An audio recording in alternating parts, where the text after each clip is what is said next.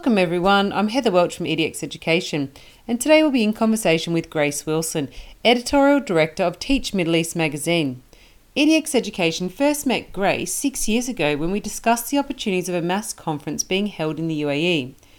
Grace had been working in education for the past 22 years as a teacher, head of department, school advisor, school leader. Grace had worked in the UK and the UAE. She also enjoys sharing her passion for education through speaking, writing and editing. Grace, welcome. Can you tell our listeners today about Teach Middle East magazine and your role? I must say, we always enjoyed reading the magazine when I was working in the Middle East and found it informative and engaging for the Middle East landscape. Thank you. So Teach Middle East magazine started in late 2013. And it started out of a need for information and a common space for educators to share good practice. And so we got together as a group of friends really, and we started as an online platform, which grew into a printed magazine, which now has gone back online and printed. So we've got both, but obviously with the current situation, we're distributing online predominantly. And what it is, it's a space for educators who want to share in writing what's working for them in their schools and in their classrooms.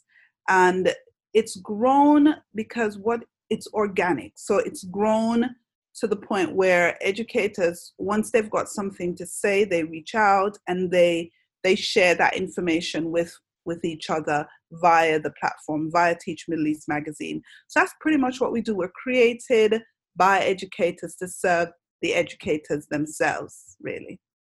Grace, I must say thank you. As I said, I found it really informative and engaging, especially when I first came to the Middle East. It was one of those platforms that I could read about everything that was happening, whether it would be events or then it was actually what's happening within the international schools. I think the first year I came there, something like 30 schools opened up. It was just something phenomenal. It was that year.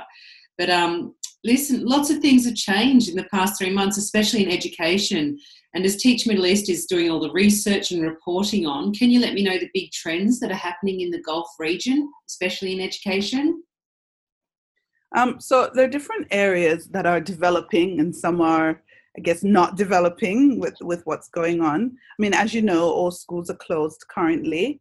But prior to the closure, I think one of the biggest things that started to happen was a great increase in competition among schools for enrollment.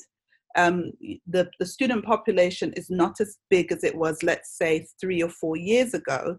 So schools really had started to differentiate themselves in order to get significant market share. So right now, with the school closures, a lot of schools are still trying to differentiate themselves by the way they're offering online learning to their students. And if you go online or even on social, you can see the buzz that's happening in terms of what each school is doing to ensure that they still remain at the cutting edge. Now, in terms of education, the region and particularly the UAE, they've always been very open to innovation. So even at this time with school closures, you find that innovation is still at the forefront. They want to make sure they've got the latest and greatest technology. They want to make sure that they're using it to, of course, serve the needs of their students, but also to woo potential parents. So you find that schools are always looking for what's new and what's cutting edge. And that tends to be the trend here. So they're trying to all outdo each other. Eventually, that's what it boils down to. Because you have to understand, like you know, this marketplace is made up predominantly of privately owned schools. And so the profits, if you like, comes from their ability to retain, first of all, to recruit, and then retain students and to make sure their numbers are always, where it should be. And how do you do that? You do that by ensuring that the students that you do have, they're happy, the parents are happy, and that they're willing to tell others how happy they are. And so they've got to make sure they've got everything on point. Some are doing better at it than others, but that's what they're all trying to do. And then you've got your not-for-profits in the mix, but they too are doing a fantastic job of ensuring that students' learning continues during this time. So how long have you been on virtual learning for in the UAE? Is it 6 weeks? Wow. This is now going into our 6th week. Yeah. Oh, it's quite a while. I suppose, I mean, I know that the UAE went into spring break early and then they came out, so they had a bit of time, well, not a lot of time, realistically. 2 weeks, really. to change to the new norm, which is virtual learning. How do you think the international schools are coping with this? I think it's a mixed bag. So you do have those schools that dove in head first, and some of them floundered in the deep end. And then you've got those schools that were already really set up to receive that change. So they were doing partially flipped learning. They were already good on their technology. They already had structures in place to continue learning outside of school. And so they just ramped up that provision and made it into a full-time provision. Whereas you've got those other schools that were technophobes, if you like. And so now they were told technology is everything, and they panicked, literally panicked. So you had those who threw some PowerPoints together and emailed them out to the parents with inadequate, instructions. You had others who had massive Zoom fails, and it was really a mixed bag. And then it comes all down to what kind of work were they doing prior to this change? Yeah, I agree. So I suppose the other thing is, you and I have always talked about being more creative in education, creativity matters, and how our children are going to grow up. I suppose, do you believe this will be the force that pushes them to be more creative in their teaching styles and what our children are learning? To a certain degree. For everything that happens, it really comes down to the lessons that the schools will take from it. If schools really take the time to evaluate the effectiveness of the provisions that they've put in place now, that they've got to do online learning, and they really look at how they can create a space where online learning and face-to-face learning flow in a symbiotic relationship, then those schools will definitely change the trend. But if the school tolerates online learning while it has to happen, and then when things go back to normal, they go back to normal, then nothing would have changed. I hear a lot of talk recently about this is the revolution that we've been waiting for in education. And I'm like, I don't know so much about that really, because I think that you will have those schools that will be revolutionary, but schools don't change easily. So I've been in education for 20 odd years. I know I look fabulous, but I have been. You do indeed. And I know schools don't just change. They have to have a catalyst, and we've got to figure out whether or not this is enough of a catalyst for that change. Yeah, it would be a huge cultural shift to actually change as well. I completely agree. But I suppose the other thing is, as you're saying, some schools will tolerate it, but at least they now have the facilities to do it in the future. And every time, well, let's hope this is only a once in a lifetime experience, this pandemic. However, next time they'll be ready for it, or they'll be ready for another situation at hand. Look, I suppose you've been at the forefront of this with Teach Middle East magazine. What have you been impressed by with teachers implementing home learning programs in the Gulf region? I mean, I read in the magazine all the time, you've got some teachers that have done some great extracurricular activities, they're keeping their children engaged, but you're talking to them every day. What do you find is most impressive? I think what I find impressive are the teachers who are able to really be creative in the virtual space. So I've seen some teachers who've taken their PE lessons to their back gardens and really used some household items to encourage fitness and well-being. I've seen some teachers who've taken the learning into their kitchens and have encouraged students to become more hands-on and practical. I've seen teachers who've turned their lessons into blogs and vlogs. I've seen those who've actually done YouTube channels that the students can benefit from for years to come. I've seen teachers who've actually been making resources and sharing them and actually carrying that forward so that other schools can benefit from what they're offering. So there's so much richness going on. It's just to capture it all. And then you also have teachers who are making sure that their students remain in contact with them by opening up channels of communication via Seesaw or other apps, similar apps, that they can be giving that constant feedback on work being submitted. So I've seen some really good stuff happening, really. That sounds great. I haven't heard of Seesaw. What is Seesaw? So Seesaw is this tool on which teachers can set work. They can then have the students send in the work. They can comment on it. The comments can be in video, it can be in voice, it can be a photo. Students can submit the work, whether they type it into the app directly, or they send a voice note to their teachers with their responses, or they could even take photos of their work, because that's what my sons are using. They can take photos of the work that they've done in their notebooks and upload that into the app, and the teachers can then make comments on the work. So it's really that nice flow of communication between the school and the home. That's actually really nice. That's a really nice collaborative approach, actually, using something like Seesaw. I have to ask, do you have the phenomenon of the PE Teacher of the Nation? Have you had the Joe Wicks? Do your children, or is that become a trend? Yeah, I've seen his videos coming through. Different schools have used them here.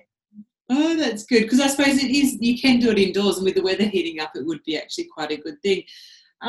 Grace, I suppose you're in a bit of an advantage as well, because you are actually a teacher. You're a trained teacher. I know that you're working a different part of education now, but you're a mum of twin boys and a full-time job. I suppose, how do you juggle it without putting them in front of the screen?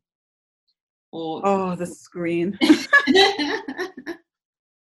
Do you know, prior to this lockdown, I had a once per week screen policy. They only got iPads on a Friday. Oh, wow. In terms of fun. And in terms of school, I had a 1 hour twice a week rule where they went onto their apps, whether it's their spelling app or their maths app. They only got to do that for 1 hour 2 times a week. Those rules are out the window. They're on their iPads like 3 or 4 hours every day, and unfortunately, there's nothing I can do about it. I try to mix it up where they're on it and then they get off and they write in their books and they do activities outside of, away from the screen. And then I also try to give them some physical activities to do. And then back on the screen, unfortunately, the screen time, it's become it's a lot. I can't even put it in words. It's been a lot recently. Oh, no, I think all parents are sort of feeling the same. So I suppose for my 2-year-old, it's a little bit easier, but for my 9-year-old, it's how he's socialising with his friends at the moment too, because he misses his social interaction. So, which is quite interesting as well. Which brings me back to something you said earlier about changing school. And I thought, but how much do we really want to change school? Because school is a lot more than just teaching and learning the academic things. It's also about that whole social aspect, which really, I wouldn't want that to change. No, it's very true. I suppose when I think about being creative, it's more how you're teaching maths and English in a very structured way. Here's a worksheet, using manipulatives, using worksheets and things like that. But can they go more of that stream approach? And so that nothing's in a silo, everything is put together.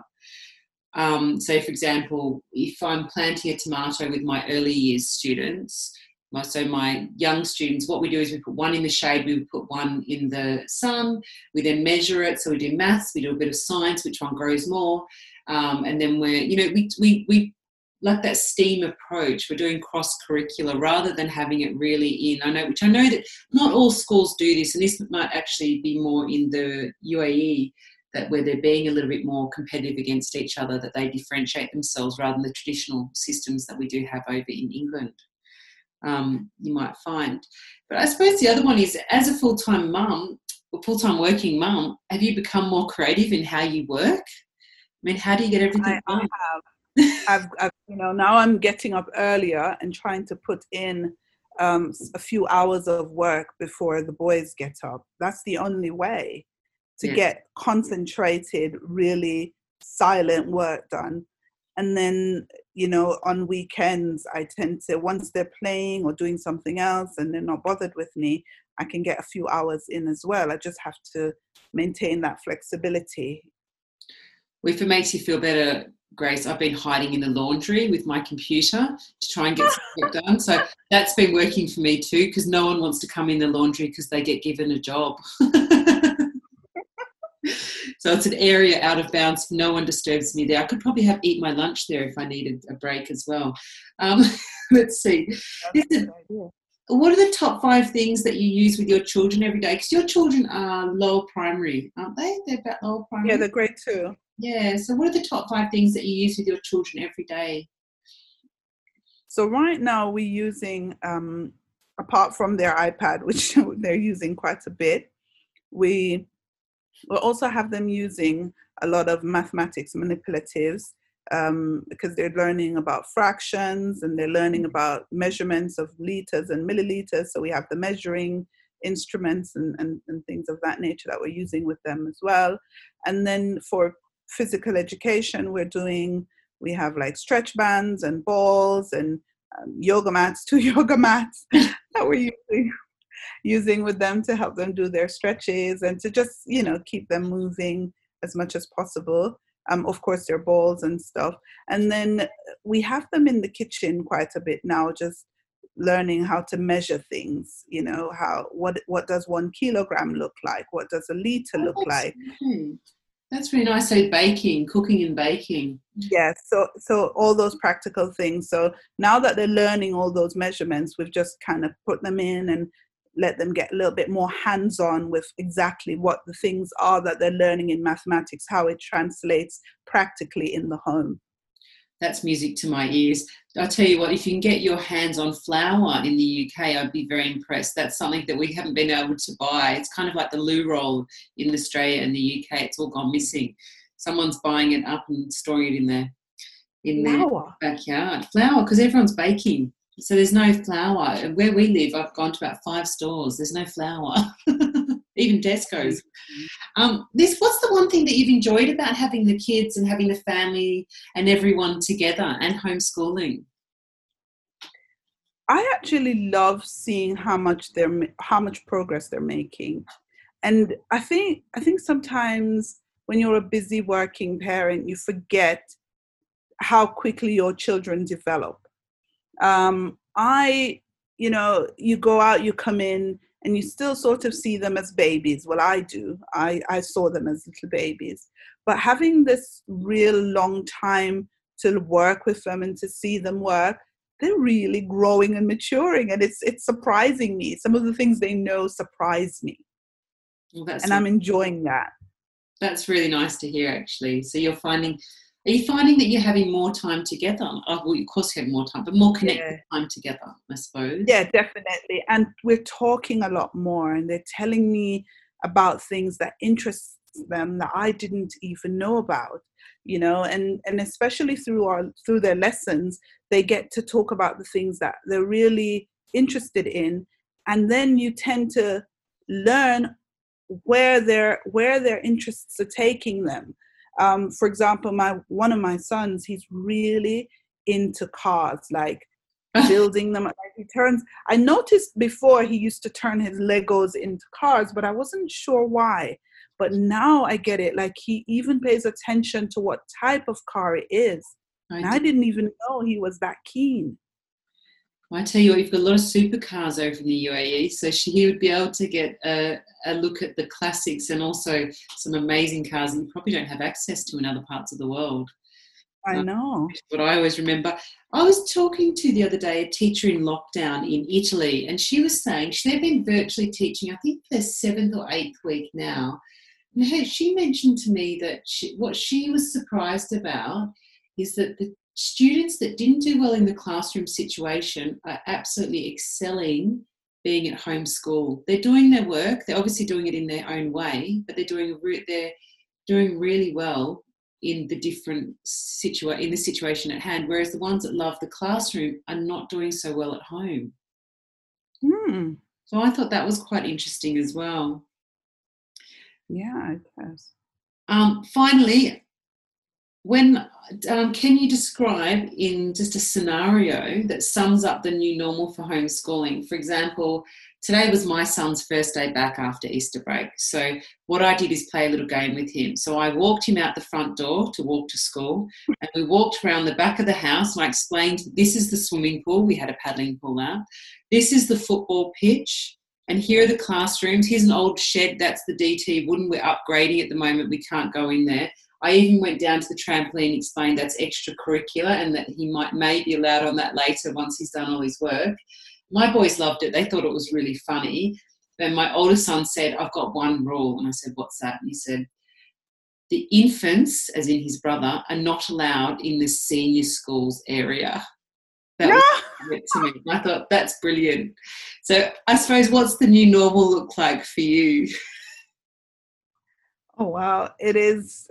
I think, have you ever seen cartoons where everything is sped up? Yeah.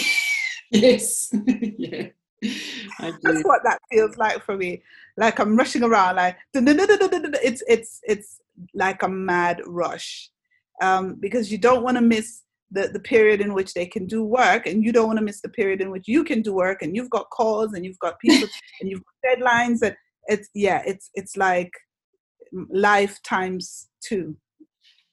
I know. Do you want to? And it's funny. A friend of mine who doesn't have any children asked me how I was going, and I said, if you'd like to take one, that's fine. She said, no, it's okay. She goes, but I've got so much. Time. She goes, I've got so much time on my hands. I think I might learn guitar. And I thought that'd be amazing. So I wish. No, it's all sped up, and you feel like you're constantly at someone's request. Mommy, I'm hungry. Mommy, I'm thirsty. Mommy, can we take a break now? Mommy, can we? It is lifetimes too. That's nice to hear.